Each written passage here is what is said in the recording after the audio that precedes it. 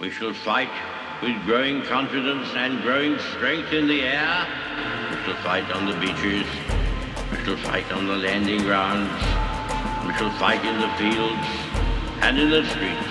We shall never surrender until, in God's good time, the new world, with all its power and might, steps forth to the rescue and the liberation of people. In times of universal deceit, truth is the only rebellion left. On today's show, I want to talk about some of the recent news. The stories that we are hearing on a minute-by-minute basis that make us feel as if we're on a ship lost at sea with a captain that's clueless, that doesn't have a map or a compass, and no idea where he's going. I'm Dr. Everett Piper, and this is The Rebellion. Welcome to today's Rebellion. I want to talk about some of the news again. Several of the stories that we're hearing on a minute-by-minute basis. Hour by hour, day by day, it seems that the stories have one thing in common. We're clueless. We do not have an iota of an idea as to where we're going. And the proof is just look at the news. I mean, Joe Biden's approval rate right now is 38%. 38%. That sets a record, folks. Congratulations, Joe Biden. You have set a record for a domestic approval rating that's lower than any other president at this point in your presidency. In other words, no other president has achieved this type of dissatisfaction, these types of numbers this quickly in his presidency. Now, in a normal world, we'd all be saying, well, we don't have to live with this very long because in the midterm elections, this terrible approval rating will result in an overwhelming landslide for the opposition, for the Republicans to take the House and to take the Senate, and therefore we can control this man. And the only thing he will be able to do is veto the common sense legislation that will come out of a Republican Congress. But because we don't trust the elections anymore, and we don't know for sure whether or not the election results were honest. And therefore, because the American people don't trust whether or not their vote counts, we've even lost the confidence, We have even lost the confidence that that type of electoral swing will take place. This is a very bad place for us to be. We're lost. We're lost at sea. We're lost in the woods. We're lost on the highway. Whatever metaphor, whatever analogy you want to use, we are lost.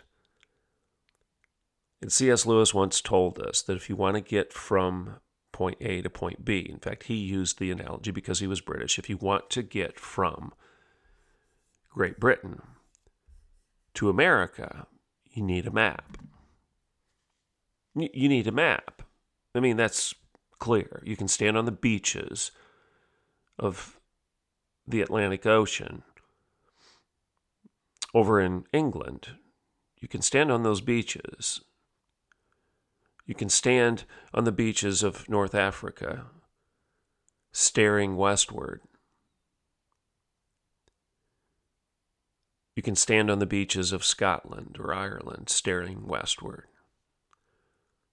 with this desire to get to this place called America. Well, one way to get there is to get on a ship, number one, a mode of transportation, and number two, make sure you've got a map and make sure you have a captain that knows where he's going. And what we have is a leader who doesn't have that compass, a party that is clueless, directionless. Some of you might argue with me and say, oh no, they know very well where they're going. And that may be true. That the party knows where it's going. It's going towards socialism, and not even soft socialism anymore. It's communism. Blatant communism. They are. I mean, the stuff that they're implementing, and many of these leaders of their organizations like BLM, many of their social justice warriors that they embrace are blatant communists. They tell you that. They're Marxists. They've been trained Marxists, trained radicals. And there was a time just about 5 minutes ago where any party, Democrat or Republican, would recoil against that claim and say, oh no, we don't want to associate with anybody that's a Marxist. We're not Marxists. You notice the Democratic Party doesn't even speak out against that any longer. They don't avoid that. They walk side by side, march lockstep with Black Lives Matter and their Marxist-trained revolutionaries. That's where we are right now. Clueless, directionless from the top. Joe Biden doesn't have a clue, doesn't know what he's doing, does not have any idea what he's doing. And he's got a bunch of people on the ship who likewise are clueless. They don't know. But he also has a bunch of people that know very well, and it's a mutiny. It's a mutiny against the Constitution of the United States. They're either going to take the ship to a new country, or they're going to run it aground, or they're going to intentionally sink it. I'm Dr. Everett Piper. This is The Rebellion.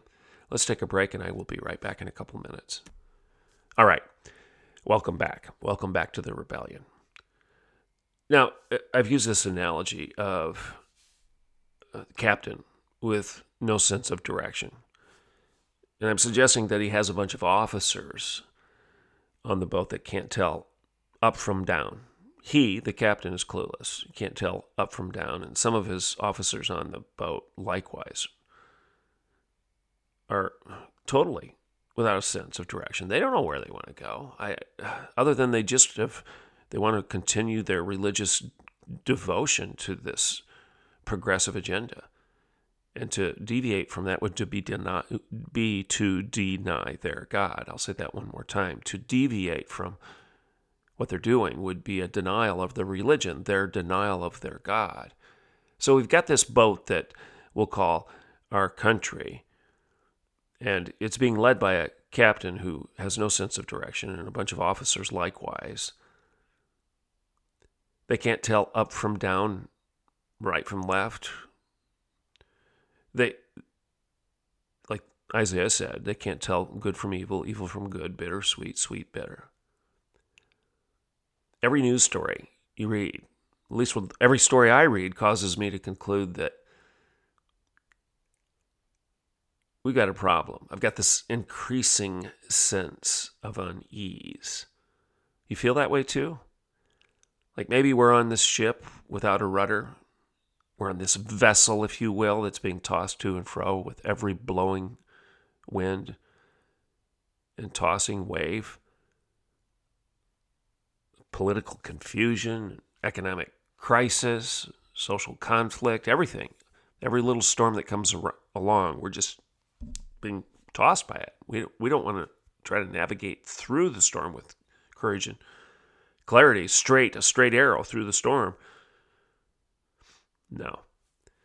The storm is controlling us. We have no ability to control our direction in the midst of the storm. I mean, just listen to last week's news. Again, our president, at best, is an addled man that can't remember his home address.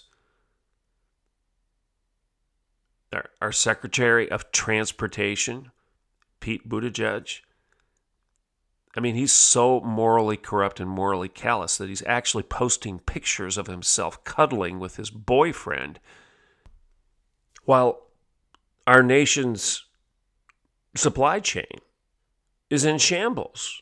Ships are in the harbors. They can't get unloaded.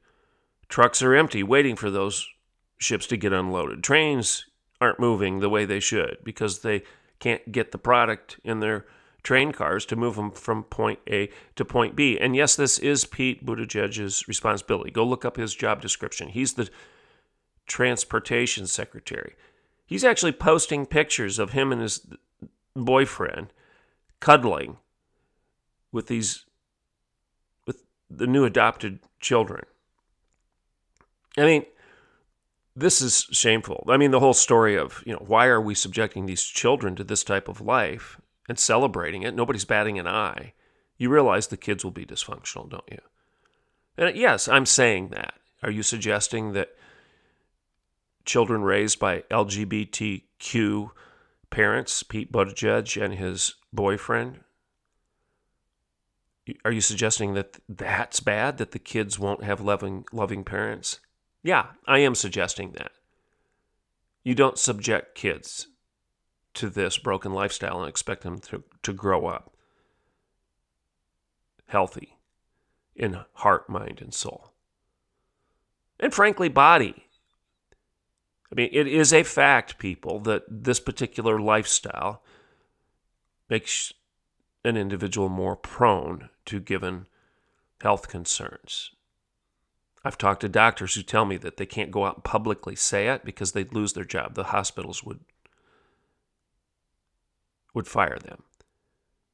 One doctor was telling me about rectal cancer and how it's astronomical in the LGBTQ community.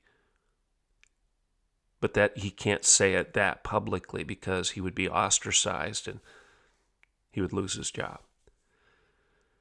Anyway, I digress on that. So, you've got a president that can't find the door to the White House, totally lost and confused. You have a Secretary of Transportation who takes a 2-month paternity leave. 2 months while our country can't get products transported from our ports to our grocery stores. And then you've got Assistant Secretary of Health, Rachel Levine. This is a man that's so confused that he thinks he's a woman. I could go on and on. You can't make these stories up. Really. Again, I'll say it. If I would have predicted this stuff 5 years ago, if I would have said on radio, if I would have said in my weekly column, if I would have said this on the stump speech while I'm out talking, that this is what's coming down the pike, you all would have called me a nut job. That you're crazy. But no, that's where we are. I mean, we are clearly a nation. We are clearly a nation, a country, a people, without any sense of direction, no moral compass. It's the blind leading the blind, a culture that is lost, desperately lost, and in need of a map. Again, like I said, the C.S. Lewis thing, a map is one of your most essential tools if you want to get from point A to point B, right? You got to have a map. We used to have the Rand McNally map in our car, a paper map, but now we don't do that anymore. We can just put it on our iPhone or whatever other GPS device you have. So a map, or whatever you're looking at, whether it's paper or whether it's digital, this is what provides a bird's eye view. I mean, stop and think about it. It's like you're up in the sky looking down, and you can see the cohesive whole. You can see the unified nature of what you're looking at.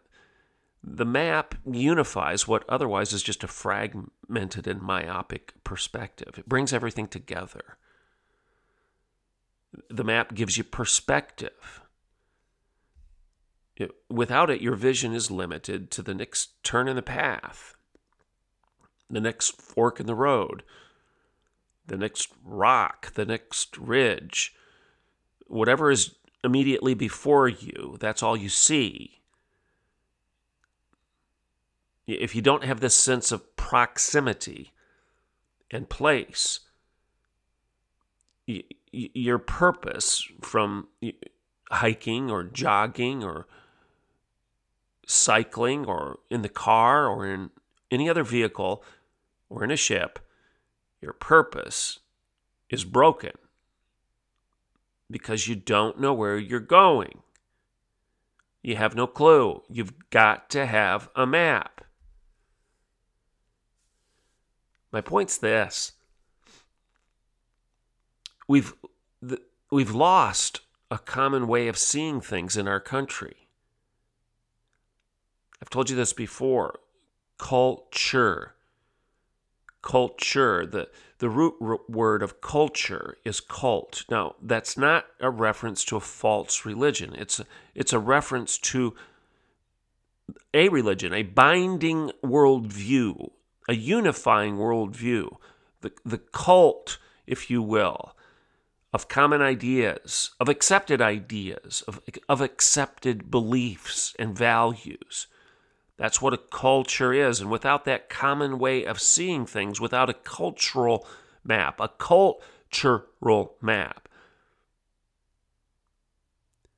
it becomes evident more and more every day that in our current political discourse that we don't have that any longer, that cultural map. That commonality that makes us a community. We've lost it. We've lost that map. I mean, with each new controversy that you're seeing in the news, our loss of perspective regarding who we are as a free nation and a free people becomes more and more obvious. Segregation, victimization, balkanization, COVIDization. I mean, all of these things. Segregation, victimization, balkanization, COVIDization, LGBTQIA, SJWBLM. This alphabet soup of selfishness, self-focus, navel-gazing, not looking at an aerial view of everything, but only looking at ourselves. We're splintered rather than united. Democrats versus Republicans, liberals versus conservatives, the young versus the old, black versus white, men versus women, cisgendered versus trans. I mean, it's just crazy. This list of divisions, and cliques, and groups, it's endless. We've taken our nation's motto, E pluribus unum, out of many one, and we've flipped it on its head, and we now seem to be a nation built upon the assumption of E unum pluribus, out of one, many. It's not a good place to be. And not only have we discarded this commonality, this common cause, and this common purpose that makes us a community, but we've lost any modicum of common sense, rationality, and even elementary logic. I mean, listen to any of the political debates, and everything's political these days, whether it's a politician or whether it's somebody on the mainstream news. But listen to any of the political debates, and this is what you'll hear. You will hear a litany of disjointed and contradictory ideas made by the same individual and the same party and the same media pundits. One politician says that he stands for children and the funding of infant care. And then at the same time, that same politician will turn around and champion killing children just seconds before they're born and officially become the infants for which he just said we should care. That's Joe Biden. It's okay to kill children 5 seconds before they're born now. But he stands for children and infant care and more money. This makes no sense. And then you have another person, politician, whatnot, who will pledge allegiance to one nation under God and then turn around and act as if she is God. That's Nancy Pelosi. And a herd of acolytes that'll follow behind her. Then you'll have somebody else who will swear, all of our politicians, by the way, have sworn this, to defend and protect our Constitution. And by definition, that means our nation's borders. So they swear to defend and protect our nation's borders, but then they turn around and deny that our nation has any borders that they will defend. You can't be a nation without borders, people. And you can't defend and protect the United States of America if you deny that the United States of America has definable boundaries that you should defend. We're not doing that. We're like a hiker, if you will. Somebody hiking through, I don't know, what kind of park? Yosemite. Hiking through Yosemite without a map. We have no unifying perspective, no vision. It's truncated. We don't see the big picture. We don't see the forest for the trees. That old saying, that old axiom. We're only seeing one tree at a time, and I'm not even sure we're seeing the tree. Maybe we're so fixated on ourselves and our silliness that we're just seeing the bark. We've got our nose pressed up against the tree, and all we can see is the bark. And even that's blurred because we're so doggone close. We're in the problem so deep that all we see is the mess that we're in, and we don't see the whole. We're just seeing the parts. You know, one of the most remarkable aspects of our Constitution of the United States of America is how it unifies and completes our thinking. We can see this in the founding fathers. I mean, stop and think about it, how unifying and complete they were. They anticipated issues. They anticipated the issues of their day and how a particular set of ideas would impact the nation at large. You know why? How were they so wise and insightful? How did they know what was coming? Well, here's how. They read Locke and Montesquieu. They understood Hume and Voltaire. They discussed Plato and Cicero and Socrates because they read their stuff. These were educated men. They weren't truncated. They didn't read Ibrahim Kendi's nonsense and then set it on the shelf and say, oh, there's the answer. I don't need to read anything more. No, they read everything. Like I said, Locke and Montesquieu and Hume and Voltaire and Plato and Cicero and Socrates. And you know what else they read? Our founding fathers, every one of them, even the deists, knew their Bibles like the backs of their hands.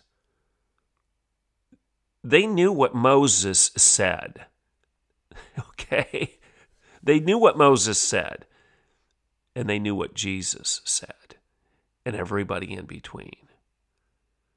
They understood the prophets. They understood the parables. They understood the prophecies. They understood the prose. They understood the prescription and the proscription found in literature. They knew their Bibles like the backs of their hands. And they could see backward as well as forward. They knew history, that's backward. They understood it. They understood the lessons of history, and that those who don't learn those lessons are doomed to repeat them, and therefore they could look forward. They knew where they'd been and where they were going. These guys saw the promise of a republic, but they also knew of the dangers of Robespierre. They understood the freedom of a covenant, i.e., the Magna Carta and the Constitution and the covenant that was described in Scripture. They understood the freedom of a covenant and the bondage that comes from a hierarchy because they were rebelling against a hierarchical government. They saw the risks of the rule of the gang, David Horowitz. They understood the risks of the rule of the gang and the power that would come from submitting to the reign of God, that paradox of bowing in submission to God and gaining more power and more freedom as the result of doing so. They believed in a big God rather than big brother. They had perspective. An aerial view, a bird's eye view. They saw not only the forest for the trees, but also the paths and the roadways that history and providence had carved out on their behalf. Our founding fathers had a map, and they used it to give us one of the best maps that's ever been created in human history, and it's called the Constitution of the United States. So here's my point. Maybe, just maybe, if we would elect some leaders who would do the same thing, use a map, maybe there's still enough time to save ourselves from careening over the cliffs. I'm Dr. Everett Piper, and this is The Rebellion.